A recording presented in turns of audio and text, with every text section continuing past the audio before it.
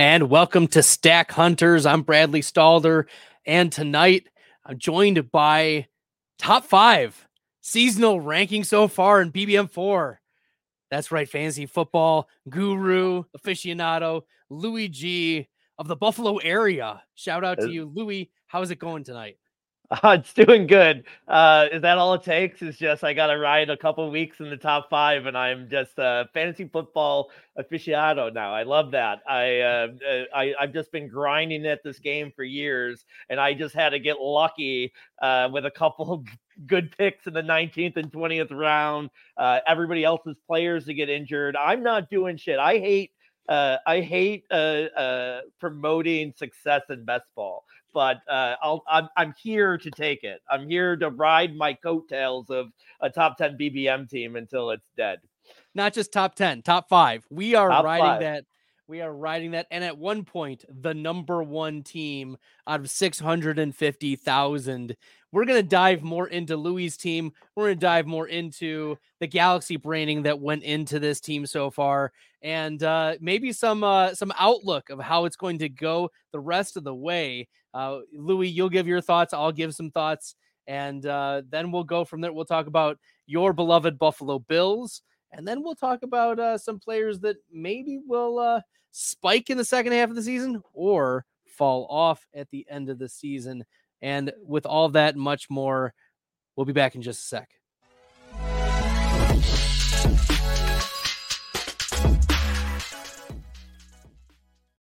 All right, Louie, I know we talked about getting into your team, but before we do, you got to tell the people. You got to tell the people why we had to delay this Stack Hunters podcast, this illustrious, award-winning podcast. 15 minutes. What we had to do to accommodate. Why did Bradley and the Stack Hunters, the entire player profiler company, had to accommodate your schedule? What did it take? Please tell us. The Bradley, people want to know. Bradley, let me tell you here. All right, so when some things have changed in my life. I'm recently separated. I just realized today this is the first time in a long time I don't have my dad died, my overbearing mother. I'm starting to use some real boundaries, My wife This is heavy stuff, Louie, already. So heavy stuff. So I have nobody to kind of be that good decision maker for me. I'm just making my own, right? And the other day, this is so horrible. I can't believe I'm saying this on a podcast. The other day, I was looking for a dance class for my toddler, my 2.5-year-old. And I was like, oh, I wonder if they do hip hop classes for 2-year-olds. They don't, because no 2-year-old should be dancing to hip hop, I guess. But I stumbled upon an adult hip hop class, and I was like, okay, 40 white and chubby, but the kid's got a little bit of swag still, right? So I said, I need to do this. It's kind of part of my I'm going through a midlife reflection. I'm not calling it crisis. That's not the word. Midlife reflection. I said, I think I could dance. I've never choreographed dance, so I'm going to try this. I get there, dude. It was like Karen Central. There was not a woman under the age of 50. There was 7. All it was 7 older women and me in this hip hop dance class. It was like suburbia grandmas and me. And I didn't care, because I'll take any attention. I'll take attention from your grandma, your kid. I don't care. So I was just in the front like, oh shit, grandmas, you can't hold on to that. But I'm literally dripping in sweat. I got into my house at 9:12, and we were on the air at 9:15. So you guys are seeing me. This is the commitment that I make. We are here for it. If I were to join a hip hop dance class, I think the only thing that would hop would be my hips. They would pop out of place. It would be more like hip popping class, because I would have to go to the doctor the next day and get an examination. It is a traumatic thing for me, because real talk as well, I missed all of this programming last week because I was out for a concussion. I wanted to ask about this because we were scheduled for last week. So I'm glad. Tell me the story, because let me briefly say this, because when someone that me and you, we have hung out a lot, but when an adult tells you, and no offense, but someone that's not playing professional sports, adult, tells you that they had a concussion, with you not giving, you were just like, hey man, I got a concussion, I can't make it. I don't want to ask any follow-up questions because usually the answer is not going to be great. So I'm really excited to hear the story. So I mean, ahead. sure, we can dive right into it. Why not? But before we get into the story, this is great. Before we get into the story, it was probably my wife who sent you that message. She was sending messages on my behalf because I was on a 48-hour screen fast because of the concussion. Yeah, it was wild. So I had blankets over the windows to make sure it was pitch black. Like my wife was sending text messages and she was like, what do you want to say to these people? And I was like, I had my eyes closed and I was just dictating to her exactly what I wanted her to message. Like my boss is at work and thankfully by the time Thursday night came around, I was able to like spend enough time just updating some rankings for Fantasy Pros, and like those were actual rankings. But I finished 25th this past week, 13th and 14th in running backs and wide receivers. So out of over 200 people, not too bad. Yeah, Maybe that's the same as 667,000. You're right. We're like the same. It is really not. It is really not. But maybe I need to get more concussions. That's the recipe for success for ranking accurately for week number 6. So the story is, I mean, it's a very simple story. So I work at a high school and there was a physical altercation that I had to step into, and the student did not intend to hit me, but they hit me. And so as a result, I didn't start experiencing symptoms really until the next day. When I was at a loss for words. I was trying to hold conversations. I just couldn't think of the words. I just couldn't think of it. And it was really frightening for me. Like I had never experienced a moment in my life where I was like, it takes me more than a couple seconds to get the words that I need to say. It's also a problem if you have like 3 shows for fantasy football scheduled throughout the week. And I'm expected to think about, Myles Gaskin being signed off the practice squad. I can't even think about the program I'm supposed to use at school to help our, 11th graders pass the SAT. So it was problematic. And I went to the doctor and I was like, hey, like, this is like frightening stuff. Like I can't even like think straight. So, and I knew concussion protocol. The thing is like fantasy football It helped you. That I had of a concussion. I was like, well, number one, I slept through my alarm that next morning, and that was atypical for me. Then I still had a headache from the next day, and then I was at a loss I was emotional the whole day.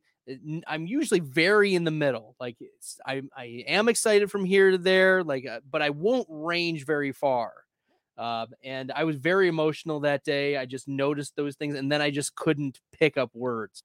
And so with all those symptoms, I was like, I need to go see someone. And the PA said, "Yup, these are symptoms consistent with a concussion. You're not going to go back until the following Monday." So, but you're cleared. You've cleared concussion protocol, and you're feeling good, or what? Well, look at us, Louie. We're back at it. We are. How many days are you headache free? I need to know. I am not headache free. No, it's still bothering you. That's insane, man. So I'm still recovering from it, but I'm good enough to give it a good faith effort. I'm here for y'all. Louie is here for all of us, his hip hop dancing class, and Bradley's concussion. Despite all of the adversity, we are here to bring you strong content moving forward. Make sure you guys are checking out Louie on the Twitter, right? At FF_Louie G. And Louie, you also have a podcast. I know I joined it. It was Analytics Are for the Nerds, a dynasty football podcast co-hosted with comedian Allie Brady. Allie's hilarious, by the way. How did you guys even get started with that? So my start is in comedy, right? So yeah. I did stand up for years because of different life factors. I'm not on the stage as much as I'd like to be anymore, but that's where I started. My old co-host Kyle Turner was a comedian too. He became a firefighter, so we had to do a little switch. And Allie was the perfect person for me.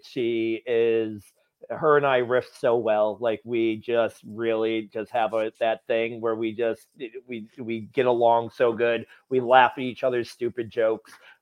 She's funny. She's knowledgeable. She knows her stuff. And not horrible on the eyes. Allie's a very pretty girl. It always helps a podcast, when people are listening and not watching at all. You want a real pretty girl voice. But no, and Ryan Mura too. I got to give him some credit here. He doesn't ever get listed. He's not on the emblem, and he doesn't get mentioned as an official co-host. But Ryan Mura silent threat. He is a silent threat. He really is the glue of what holds us together, because me and Allie could just, we do a comedy podcast. I love to try to say it's fantasy football. If you're looking for some really deep dive fantasy stuff, you guys here at Player Profile have a lot. You give great content. Our boys Mike and Adam, I love a lot.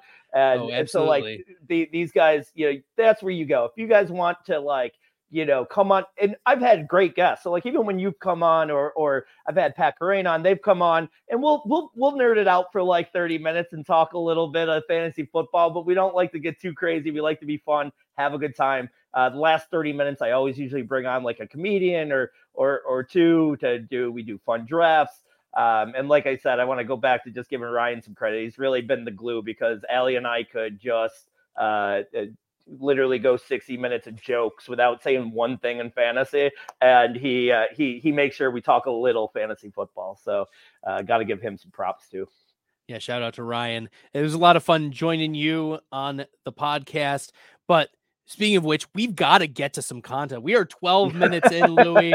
But before we do, I need our listeners and viewers to take a look at our injury finder at Player Profiler. It is a very valuable tool. Let's hear from Matt Kelly about our injury finder.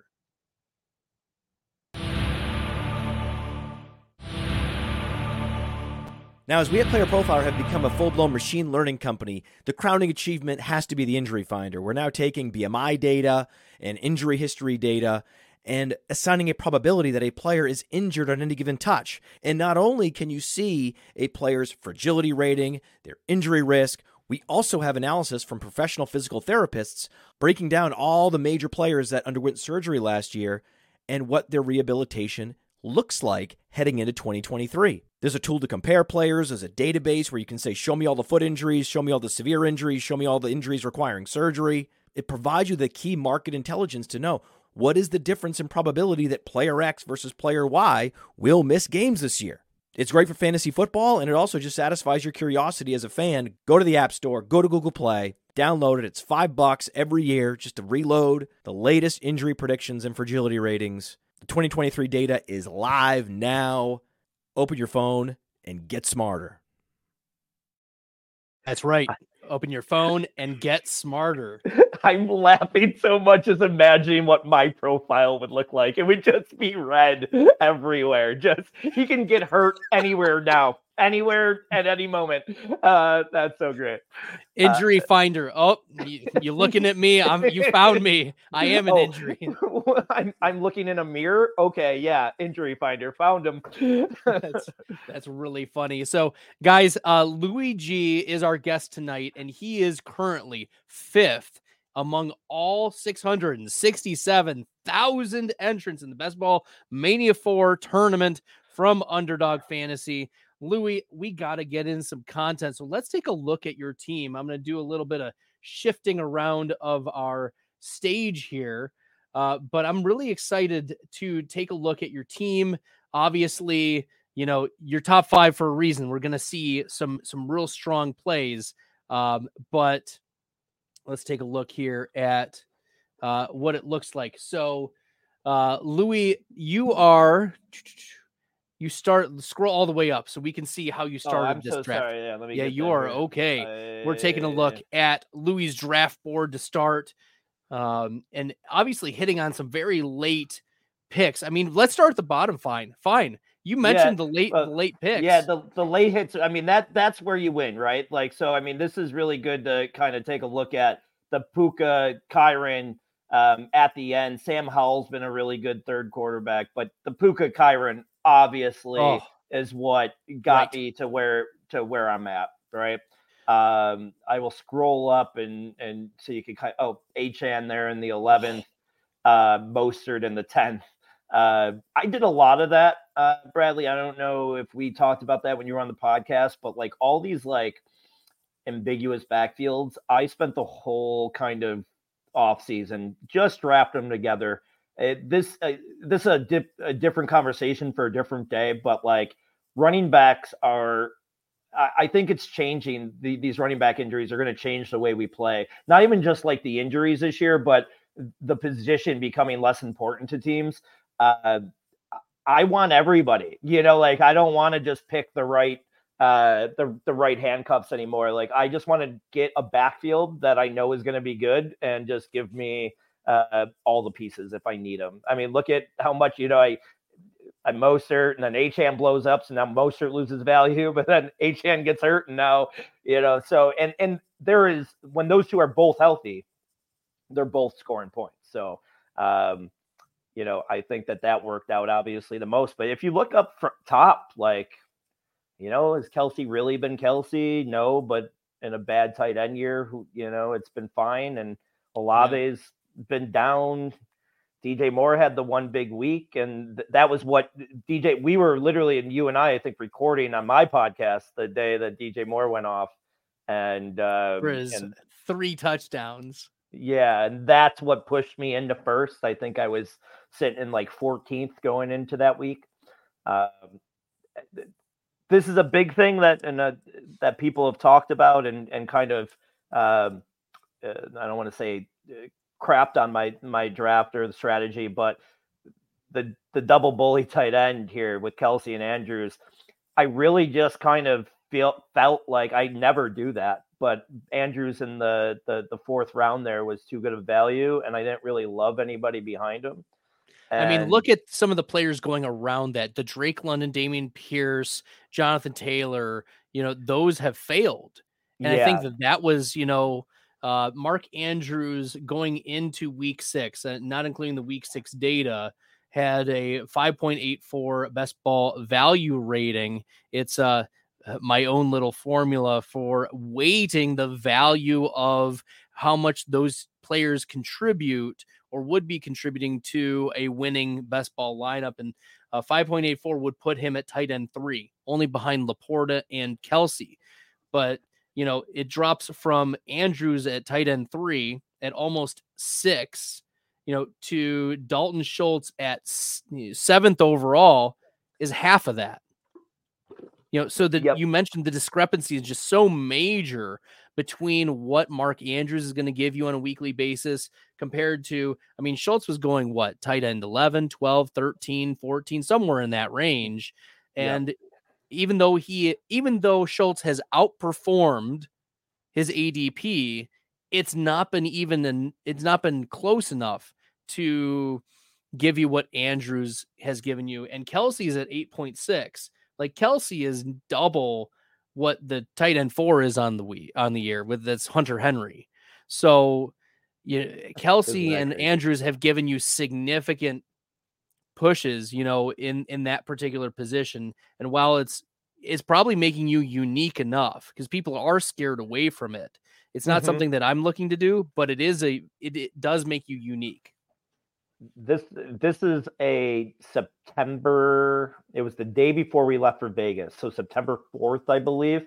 And so this is late in the season, and I didn't do a lot of this. Like, obviously that I said this isn't my type of strategy. But at that point, that last week, you're just trying to get things out that are unique and a little bit different from what you're drafting. If you look down this list, like I don't have tons of correlation. Olave, Evans, Rashad White, and then I believe there was some Baltimore, Miami, Mark Andrews, and then that was one of my favorites to target. And so it wasn't like I was crazy about correlation in this, and that was just being different. Now, me and Mike Chope were talking about this last week on my podcast, is that this roster, I think, can hang around. I really do. I've lost Richardson now for the year, but I think Howell, I could get the weeks from Howell and Pickett to stick around because I'm strong everywhere else. Olave, hoping to get a little spike in Olave. And then I'm pretty healthy everywhere else besides Kyron Williams right now. Achane looks like he's definitely going to be back for the push. And Mostert, like I said, keeps that value up. I think that this team can stick around the high leaderboard for the regular season prizes, but because of the lack of correlation, I wouldn't like its chances so much when it gets into the playoff rounds. But we'll see. I mean, I'm just trying to, hang on, because I'm trying really hard. I'm out there. I'm doing hip hop dance classes to make sure that I'm staying in shape on Sundays, to make sure my guys are doing their best. But it has some legs for sure. And look at Montgomery now is hurt. That's going to be another one that's going to. And Rachaad White's coming off a bad game too. Are you concerned about Rachaad White moving forward? What are your thoughts on him? Yeah, he has not been efficient at all, right? But they just won't give anybody else a shot. And I really, has it not been kind of weird to just like and I get it, that preseason love, but all the preseason hype was on Sean Tucker, and they're putting in Keyshawn Vaughn, over him, and that's just scary. I think if they end up sticking with it and staying competitive, you might see Lenny back there. I don't know. I mean, it's somebody they're gonna add, because they keep on giving Rachaad all this work, and he's just not, he's not producing. But in non-best ball, I'm not giving up on him yet, because until they show me that they're going to use somebody else, he's getting the work share, Yeah, I just came off of a different podcast, and I said that Rachaad White is the silent killer of the Tampa Bay Buccaneers in real life. Seriously, I don't understand what's going on there, and like Baker Mayfield is playing really well. He's good. Getting the ball to Mike Evans. Like, had the ball not been tipped at the line, that Mike Evans gets an 80-yard touchdown, and you're in first place. And I'm in first place. Well, I don't know if that's necessarily true. It probably would have been a lot closer, because you are, I think, 12 points. Is it 12? Is it? I think it's 22. All right. 22 points. I have a GED, Brad. Math's not my top skill. Well, at least now you've moved ahead of Walrus Balls, right? RIP Walrus Balls. Push them towards the back. I just couldn't live with myself. If anybody else wins, I do want a obscene name to win. Me, my friends, an obscene name. But Walrus Balls is just, it's not an image I want to go into my off season with. So let's push him back as much. Literally, when Underdog promoted my number one team last week, like 30 of the replies were "Long live Walrus Balls." Like, fuck F you guys. I don't know. Am I allowed to swear on your podcast? I swear on mine too much. I won't swear on yours. Sorry. But like, what is going on? So yeah, that the Walrus Balls had the love. I'm trying to do the podcast tour. So a few people root for me too. I have feelings, Brad.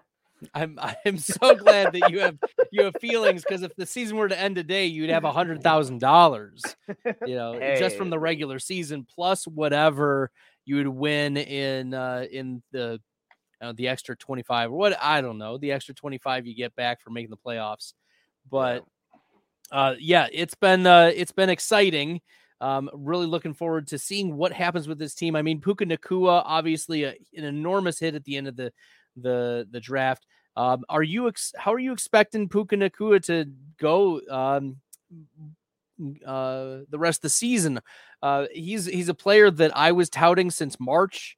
What drove you to draft Puka Nacua, and what are your thoughts on him moving forward? I was just huge on his profile and listening to guys like you, to be honest, I don't do that work. I don't do tape work. I don't tell you, I listen to guys like you and other guys that I trust in that sense, and then look for opportunity, right? And Cup was a 30 some year old wide receiver coming off of a second injury, and there was some stuff there. Stafford had a horrible year last year. Like, even if they were, I almost thought that they'd be worse than they were, and even helping his opportunity more. They're good and producing both of their. I mean, Stafford looks great. I did not expect this at all from Stafford, so that was not had to do anything with my Puka love, and now that's just added to it. And I think the everybody said such a small sample, but I think it was such a extreme sample, like, so it's such an extreme, like, you've never seen anything like that. I don't think that that's going anywhere. I get worried with like veteran players like Stafford after that drop last week, the drop in the end zone, and I get like, I think I'm in my own head about it, but I'm just like, is he going to start losing confidence in him? But Cup's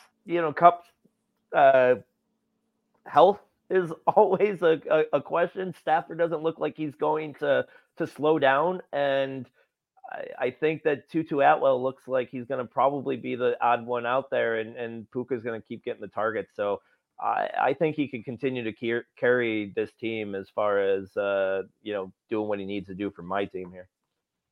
Yeah, I'm excited about Puka, moving forward. I do. People were very much in the, he's Travis Fulgham 2.0. Get out of here.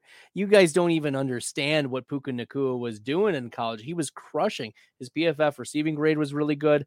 And my philosophy behind drafting some Puka was, we know that Cooper Kupp's dealing with some injuries, because we had information about that. We knew that, when you drafted, you knew that Puka Nacua was probably going to get rotated in at some point because Cooper Kupp was not there. But the reason behind drafting Puka was, we knew what Ben Skoranek was. He's garbage. We know what Van Jefferson is. He's garbage.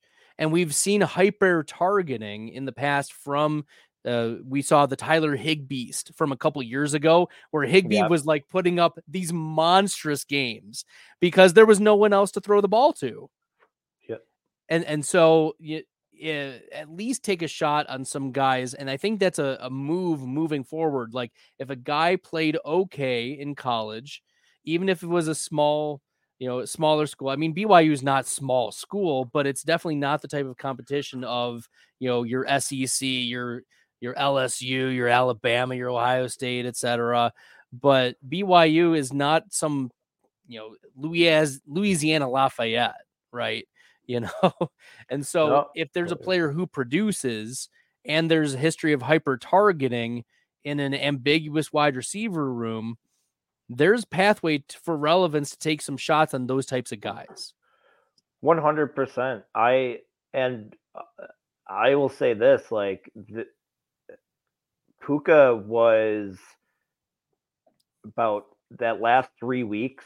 I'm just trying to look up to see if I can get the numbers still, but he was probably 50% that last 3 weeks, where I was just taking him in the 19th or 20th. Like, just, that was my flyer, and I don't, I know a lot of people like to diversify. I do my diversification in the first like 5 rounds. Like, I want as many different draft spots and like stars as I can. And even guys I don't love, I'll get a few shares at the end. Like, I don't need to diversify there. Like, I want to take my shots, and I have a bunch of him and Kyron and, guys. And I would rather take a bunch. It doesn't kill you if you're missed, right? And if you hit, you're sitting here. I mean, not to like take not the opportunity to brag, but I have like 4 teams in the top 10,000, and I think that's, not to downplay the being in 5th, but like, I think that's just as impressive as being in 5th right now. Like, I have 4 pretty live teams that I like, and all the other 3, like, I like probably more than this when it comes to the playoff round. So you actually have 6. You have 6 in the top 10,000. Oh, look at you! Be modest and humble. I just you spend one day around some old women dancing to hip hop, and you just become. It's just, it's okay. It's okay, honey. Look, Louie, you're probably, on a scale of 1 to 10 to these women, you're probably like a 12. Okay, Oh you're my probably God. like the catch. Listen, I was the suburban DILF tonight. There is no doubt about it.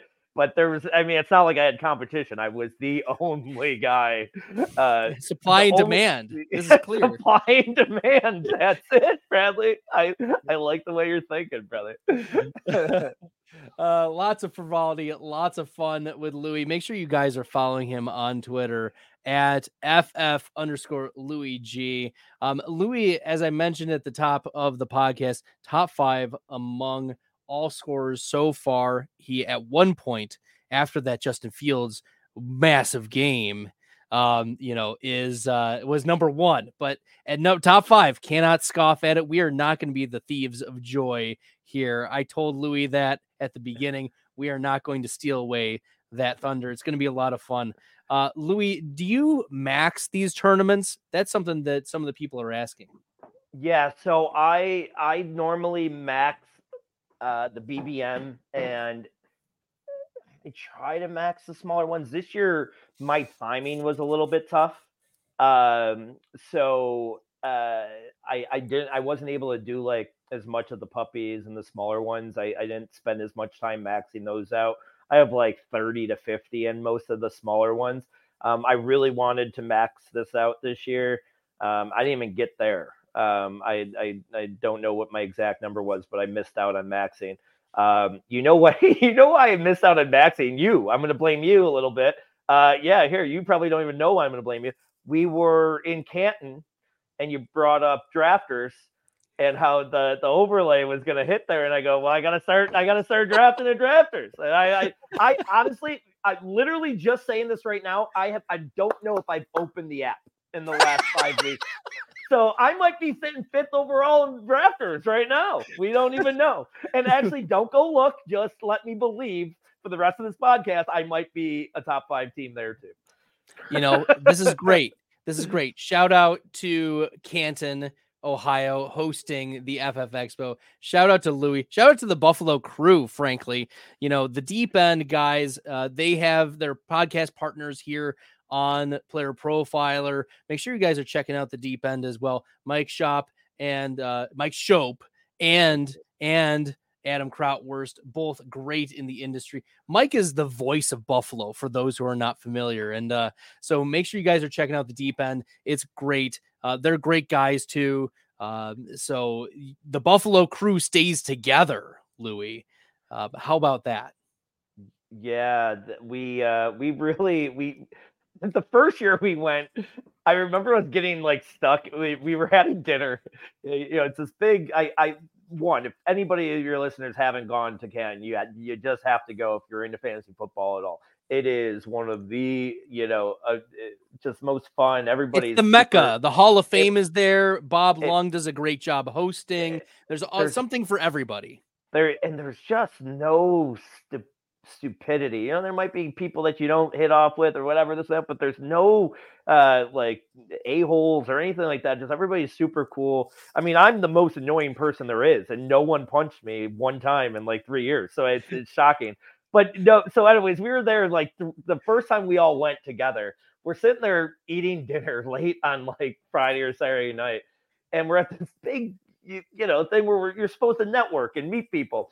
And it's me, the Go Bills guys, Shope, Adam Krautwurst, and we're looking around and go, we could have done this in Buffalo. Why are we here? Let's go talk to somebody. My God. So we learned our lesson the last couple of years, and we've spread out. I think you joined us for dinner this year or lunch, maybe, whatever. We spread our wings a little bit, but yeah, us Buffalo boys like to stick together. You never know when someone's going to try to beat one of us up. This is true. You need a whole crew. A whole crew. Lots of fun. Well, speaking of Buffalo, this allows us to transition. the concussion, a Oh, transition. Anytime I stutter now, I'll just blame the concussion. There we go. We're going to transition into talking about some of the Buffalo Bills and how they've done as well so far this year. So we'll kick it off with Stephon Diggs. He was being drafted as the wide receiver 5 overall.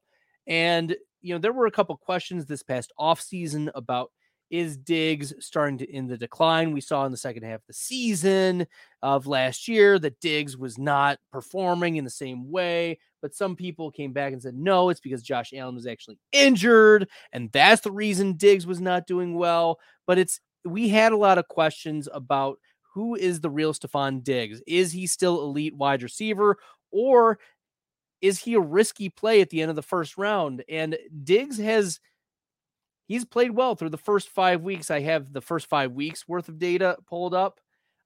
Diggs is wide receiver 4 among all wide receivers in best ball value rating. So how are you approaching Stephon Diggs, and what do you expect of Diggs the rest of the season?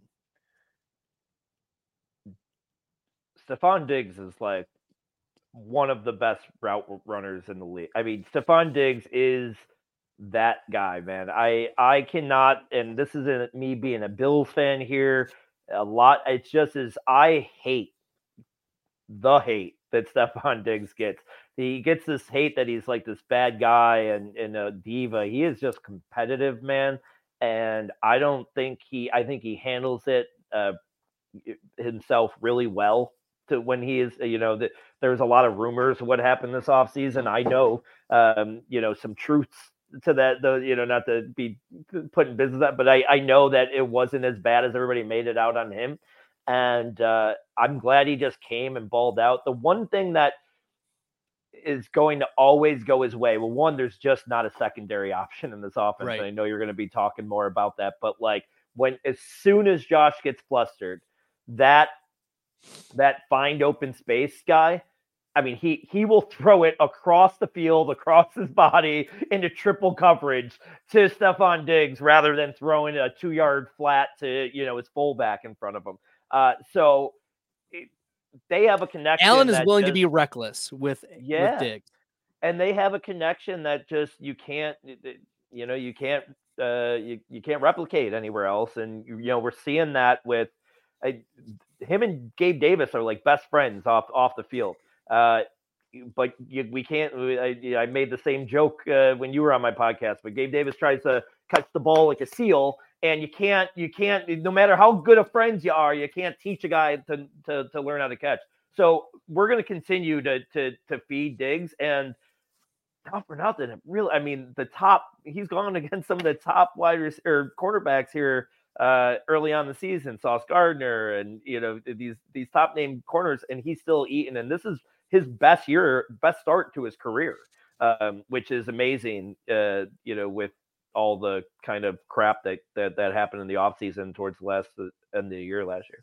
Yeah, and we'll talk more about like the Dalton Kincaid pick and how that was affected, but the reality is Kincaid hasn't hit in the way that people have hoped for so far, and at least for fantasy and maybe even real life. We'll get your take when we talk about Kincaid here in a second, but Josh Allen leads all quarterbacks in best ball value rating so far on the season. He's ahead of Jackson. He's ahead of Hurts.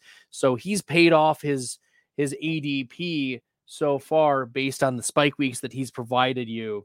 Really pleased about Josh Allen. He was going 27th overall in the third round. So you could have, started with Diggs in the middle of the first round and then gotten a solid round 2 play, and then Josh Allen in round 3. Yeah. And, there was a lot of that. It's just how popular is that going to be, right. And so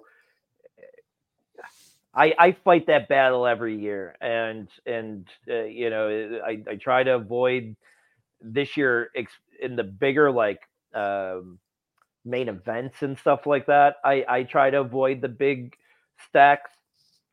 It was just like kind of just a leverage move. In the best balls, you kind of have to sprinkle in some, right? You got to have some exposure to it. You have to.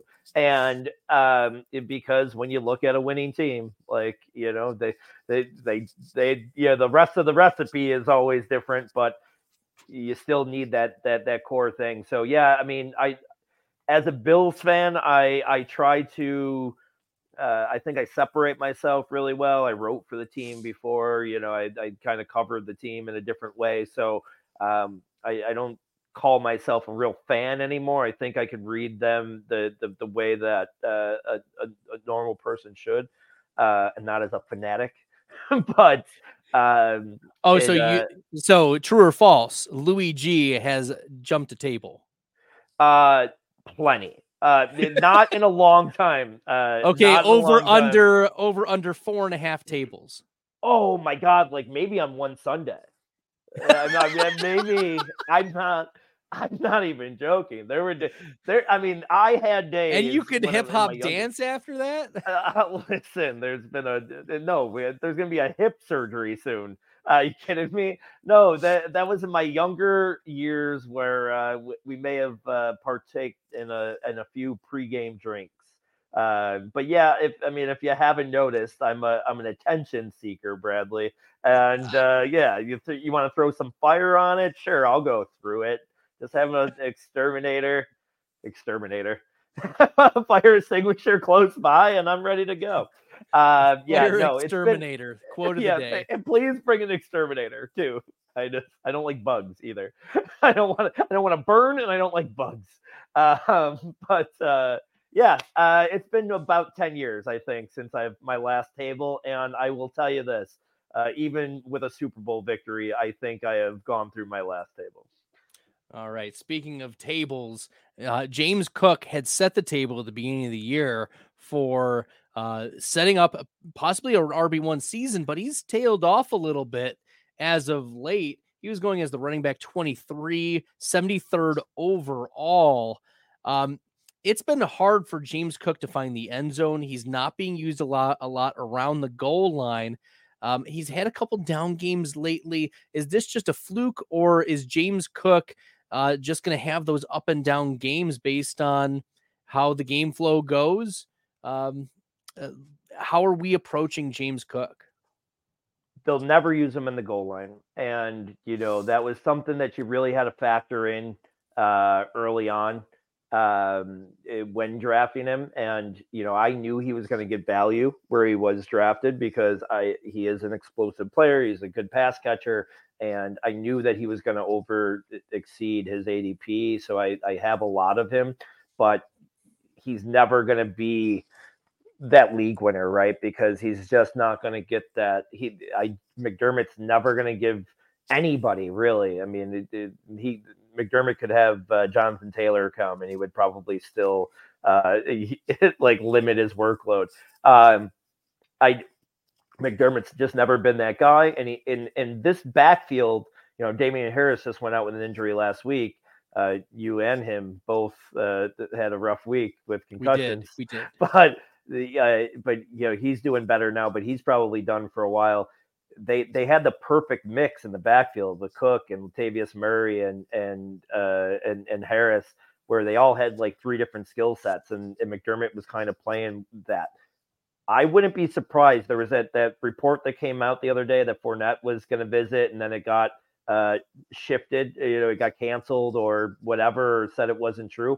I wouldn't be surprised, and this is just me kind of knowing some local media guys and speculating on what they're speculating, but if they were afraid of Ty Johnson's on their practice squad, and I think they want to escalate him.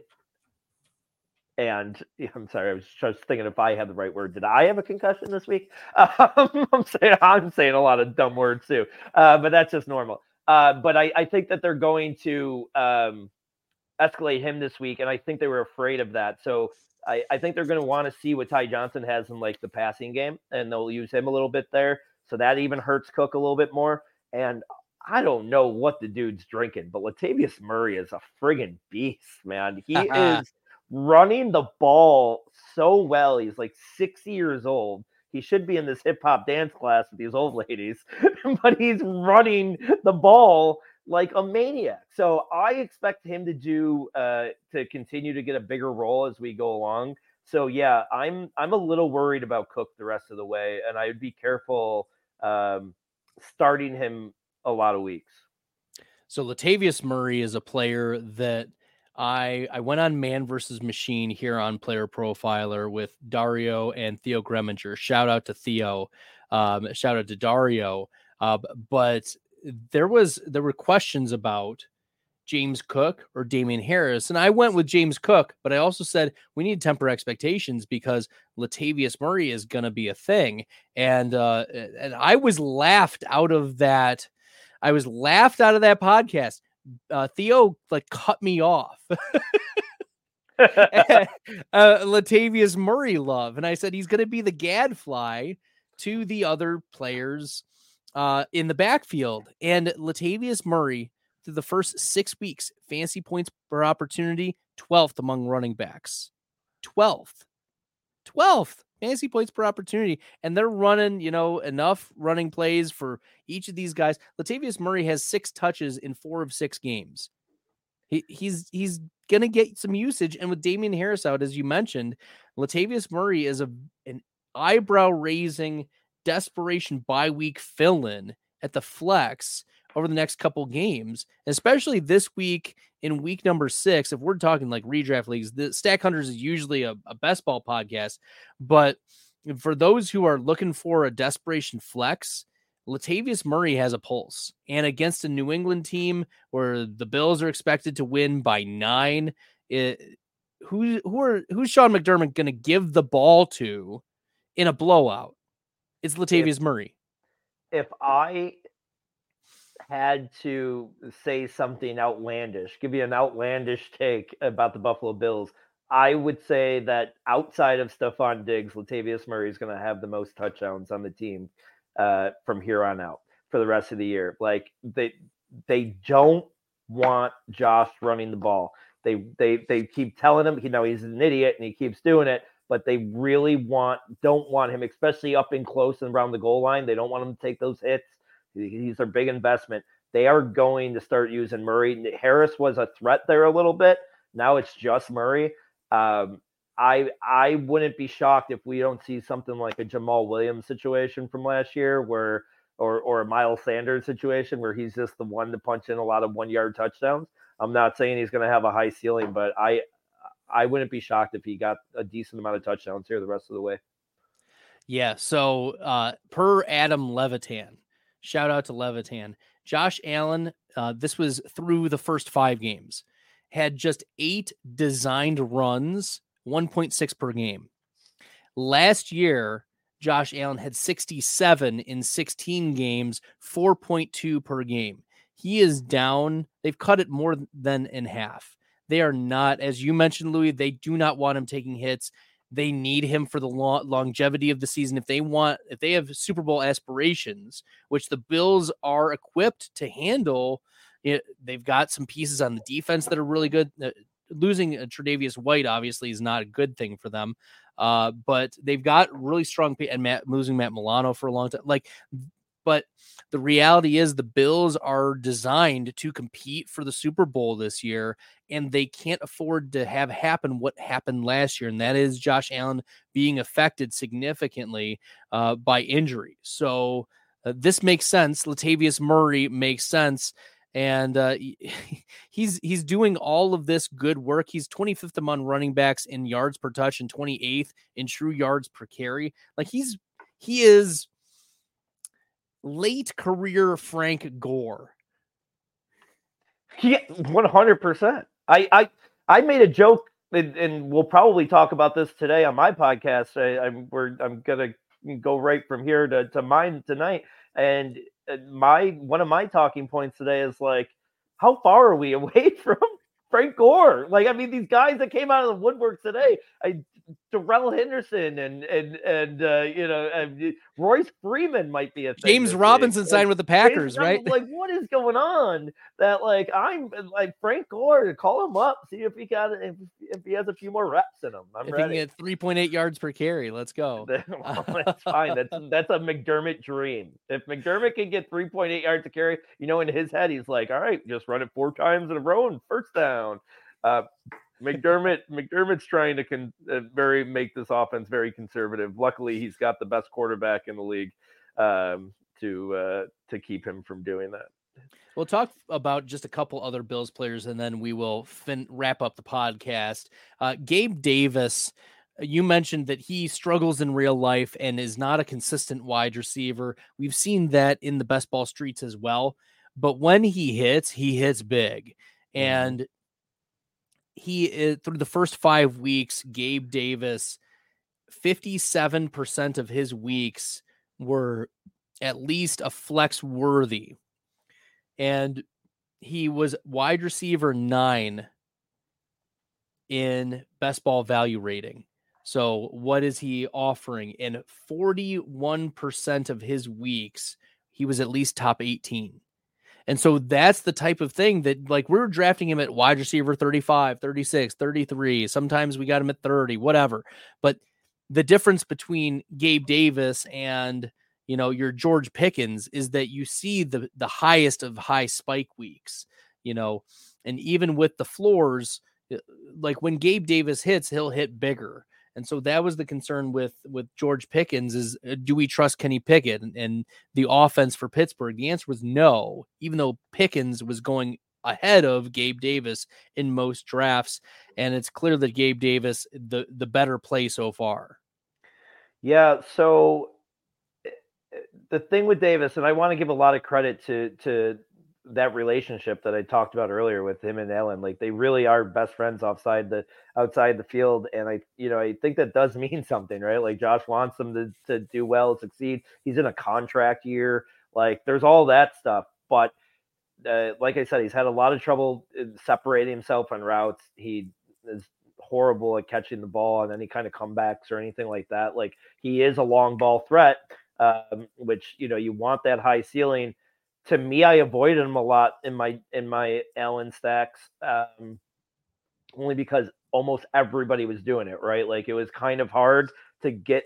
It was hard sometimes to get Josh and Diggs unless you kind of went a little bit away from ADP or got lucky, like we talked about earlier. So everybody was making sure they had Davis along with Allen, and I'd rather be unique. I didn't see the upside with him. I know that maybe one guy that you're going to mention here, and if not, I will just quickly, but like where I see the rest of the season being, and I drafted a lot of these guys, I think you're going to see Deontay Hardy really be a good spike guy here. And he scored his first touchdown in the red, and they used him. Like I just said, they don't want Josh running in the red zone. They used him in a little swing pass here the other night in the red zone. I think they're going to find creative ways to get him the ball within the red zone. And man, they have not taken. Remember when he was with the Saints? Like he was known for the deep shot. They have not thrown any of those yet. So those are sitting in their back pocket. I really expect him to be a really fun spike player here the next 10 weeks. He's only going to hit 2 or 3 weeks, but those 2 or 3 weeks he's going to hit monster numbers, I bet.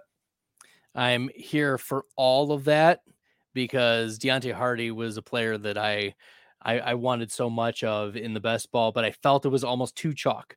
Like I was like, maybe he's just too much of a guy, but I liked him. He was third among all wide receivers back in 2021 on the Saints in target rate. His yards per route run, second, 3.31. Like this was a player. Imagine in 2021, you had Diggs, you had Gabe Davis, and you had Deontay Hardy. In 2021, we're all top 12 yards per route run type of guys. And so Hardy was my deep pick to be, the wide receiver 3. It kind of got smushed a little bit when Dalton Kincaid got drafted, but Kincaid He was being drafted as the tight end 11, absolutely busting for us for fantasy. But I mean, as a Bills fan, are you encouraged, number one, by what you've seen from Dalton Kincaid so far? And two, do you expect to see more spike weeks in the second half? Or are we going to see the same splitting of Dawson Knox the rest of the season? I want to keep, so there's a lot here with Kincaid. So let me kind of, let me control my ADHD here a little bit. But so the biggest thing with the Knox, I'll start there, is that it's not a true split. Kincaid is not playing tight end. Okay. I mean, they call it 12 personnel when they're out there together, but he is in the slot most of the time. He's not playing a true tight end. So he's not really anything that I was drafting Knox at the same production from the last couple of years I expected, because I wasn't worried about his position. Now, what's worrisome about Kincaid is, one, you say he's hurting his fantasy, and he is where he was getting drafted, but the guy's on pace as of, he was out injured last week. So before last week, he was on pace for like the 4th best tight end year of all time. So for a rookie. So like, high standards here. And I know rookie tight ends don't do, great, but the guy is he turns his hips like Kelsey, like the little catch and goes he's so good at. What I'm really disappointed in is that they really haven't taken any deep shots with him but that's what scared me about this from the get-go, is that's never really been Josh's thing. Josh has never really thrown those seam passes across the middle. I wanted them to use him a little bit like the Lions are using Laporta. Like, just get the dude's a uber athlete, sure hands. I really don't understand so much. The only thing that I'm hoping for is that I feel like they've been a little vanilla, especially against lower talented teams. And I think there's a little bit of purpose in that. I do think that they're trying to save a little bit more for the end of the year in playoffs, because towards last year, obviously things went downhill towards the end of the year. So I'm just hoping they kind of break free a little bit.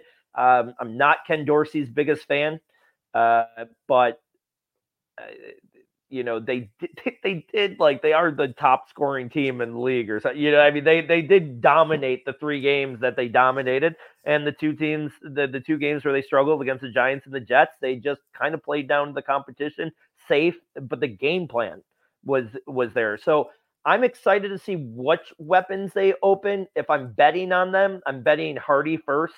I'm just starting to get scared about Kincaid right now. Not for his future or anything like that, but I think right now they're not sure how they want to use him. Yeah, as you mentioned, not being used close down the field, average target distance 3.3 yards, 33rd among tight ends, 4.3% air yard shares, 33rd among tight ends as well. So there's not been a lot of usage that, as you mentioned, is encouraging for Dalton Kincaid moving forward. Unfortunately, feels like a dud pick at tight end 11, 117th overall. There were really high hopes. He is like Laporte is what we hoped Kincaid would be, right? 100%. So unfortunately, look, our chops move on. Like, at least one of those rookie tight ends was hitting, like, who would have thought Laporta would be, the player that he was right out of the gate. But nevertheless, we will put a wrap on the Buffalo Bills talk, Louie. It's been a lot of fun chatting about them. I like your insights. It's great to put your vision of what you're seeing and also the stats that I'm thrown into. So bringing those together for our people. Who is one player in the second half of the season that you think is going to boom? I want to cheat a little bit here and just pick the Houston offense. Like, I don't want to pick a specific part, but like, Stroud is good, right? And yes, they're a bad team. So he is going to continue to throw the ball a lot. He's going to continue to grow as a passer. He's going to spread the ball around. I mean, they got 4 guys right now that have all had big games. The guess on Nico or Tank Dell has been a little bit back and forth, but the guy I was pumping the most, and you've mentioned him already, I think Dalton Schultz. If I'm going to have to pick one guy, and then I know tight end's not sexy, but I really do see that Schultz is going to have a really a good second half of the year. He's starting to get a comfort level with Stroud. Stroud looks to him as soon as he needs to dump off and get a simple throw. They're starting to get a little bit of chemistry, and I like what he can do compared to. I have a team that has Tank Dell and Nico Collins, trying not to put them both in the same lineup most weeks, and I'm not picking the right one. But I just think that offense is going to continue to excel here second half of the year. For me, it's Christian Watson. You see all the Green Bay Packers paraphernalia in the background. Maria Quintero, shout out to you, go Packers. But if you guys haven't checked out my Week 7 fantasy football winning stats article on Player Profile, it just dropped this morning, and I mentioned how Christian Watson leads all wide receivers with 11.4 yards after catch per reception among wide receivers with at least 10 targets. And it's not particularly close. It's like 11.4, and the next closest is like 7. He is 16th among wide receivers in yards per out run. He's the number 1 receiver in dominator rating. He's also number 2 in yards per reception and number 3 in win rate versus man coverage and 15th in air yard share. The issue is, of course, Jordan Love. We know that Jordan Love is hashtag not good at football. And so Jordan Love has like a 55% completion percentage. That is worse than Zach Wilson. It is worse than any other quarterback in the NFL. And he's not completing passes to Christian Watson. In fact, Christian Watson, this is a crazy stat, Louie. Let me share this with you because it'll blow your mind. Christian Watson has played 2 games. Okay. He's played only 2 games. Christian Watson leads all wide receivers in the NFL in interceptions on targeted passes. What? He's only played 2 games. No way. That's insane. That's insane. I mean, he had a rough go at it last week, but that's a really insane stat.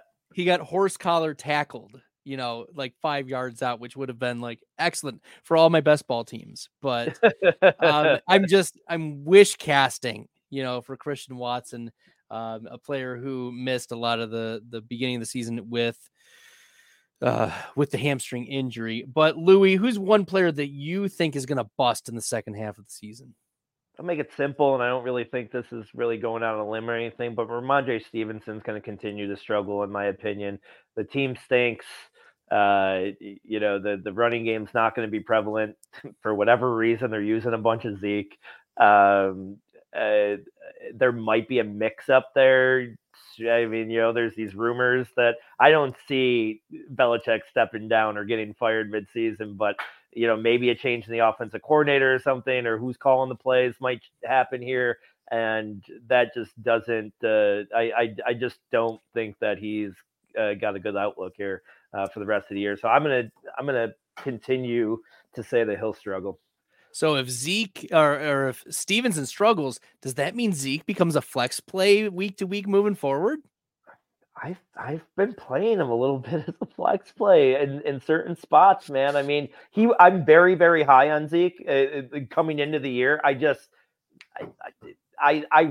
bought a lot of him, Fournette, and who's maybe Hunt. 3 of these guys I bought a lot of them. 27% of Fournette, which is terrible. Please go to Buffalo. He'll be here for the playoff run. Don't worry about it. Not Buffalo, but he's Lombardi plenty. Yeah, no, he'll be somewhere for it. But yeah, I was taking those guys everywhere just late because you knew they were going to find jobs. Kind of funny that Fournette's the last one, but I do think he'll end up somewhere and helping those best ball teams if they're not dead already. Well, if I'll tell my bust in a second, but I want your reaction to Julio Jones signing with Philly. Speaking of old, crusty players getting signed to contenders. I mean, I'll probably find out in a couple minutes, but I put some modest bids in for him elsewhere around. I mean,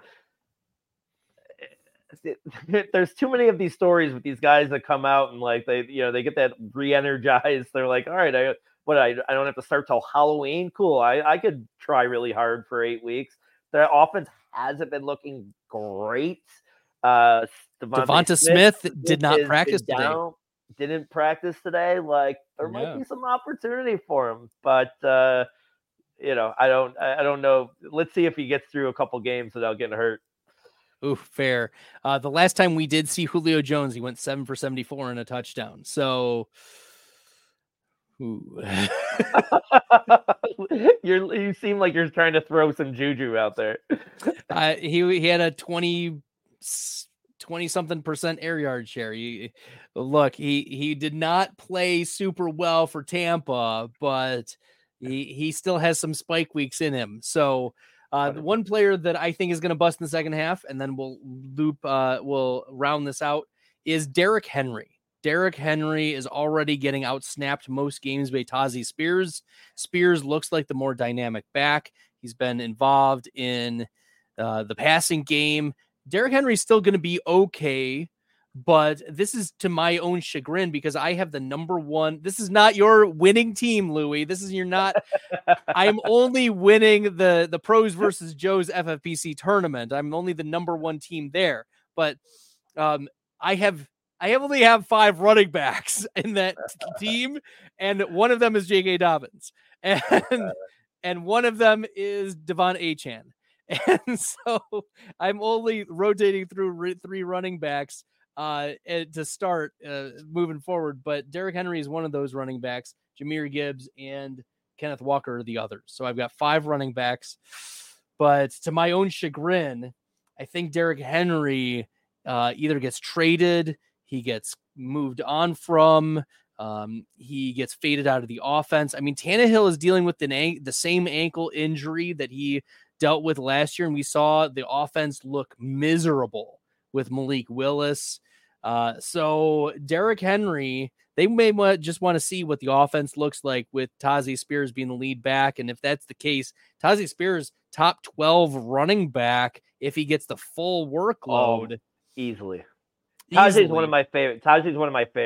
And I know we got to wrap up, and I got my co-host texting me to see where the hell I am for my podcast. But I get one thing on Henry, which is just hilarious, is that like that run where he broke away the other day, and they timed it at like over 20 miles per hour his speed, and I'm like, what are they using kilometers? Is that a Canadian? Is that a Canadian gun? There is no way that dude was moving 20 miles per hour. He was like slugging, and he looked slow. He looked like he didn't belong in the league. And 20, okay, whatever. Maybe I'm just jealous. Oh, well, speaking of jealous, I am jealous that you are now in the top 5 of all Bestball Mania 4 season-long contestants. Louie, it's been an absolute pleasure having you on, laughing with you, joking with you. Make sure you guys are checking out Louie and his podcast. You can follow him on Twitter at FF_LouieG. Louie, any other drops before we send him off for tonight? No, if you haven't had enough fun yet, come join me over on my podcast because I'll be recording in about 3 minutes. So, all right, y'all. Make sure you guys are checking out tomorrow. I'm hosting the Thursday night tailgate, 7:30 to 8 p.m. before Thursday night football. And make sure you guys are checking out the tailgate on Monday. It's going to be a lot of fun. It's we bring our beers, we talk start sits. It's going to be a lot of fun. So guys, check out that tomorrow, 7:30 on the Player Profiler channel. Louie, it's been an absolute pleasure. Thanks for joining me. And until next time, good luck in the best ball streets, everyone. Have a good one, man. Hey, I want to take a moment to thank you for tuning in. It's important to me that all of our media be free. This is only possible because of you allowing a true independent sports media enterprise to thrive unlike any other in the business. So please subscribe to the All In Package to continue to make all of this possible, to ensure that all of our stats, information, data, content is available to you, especially you, the people that get the site and get the show.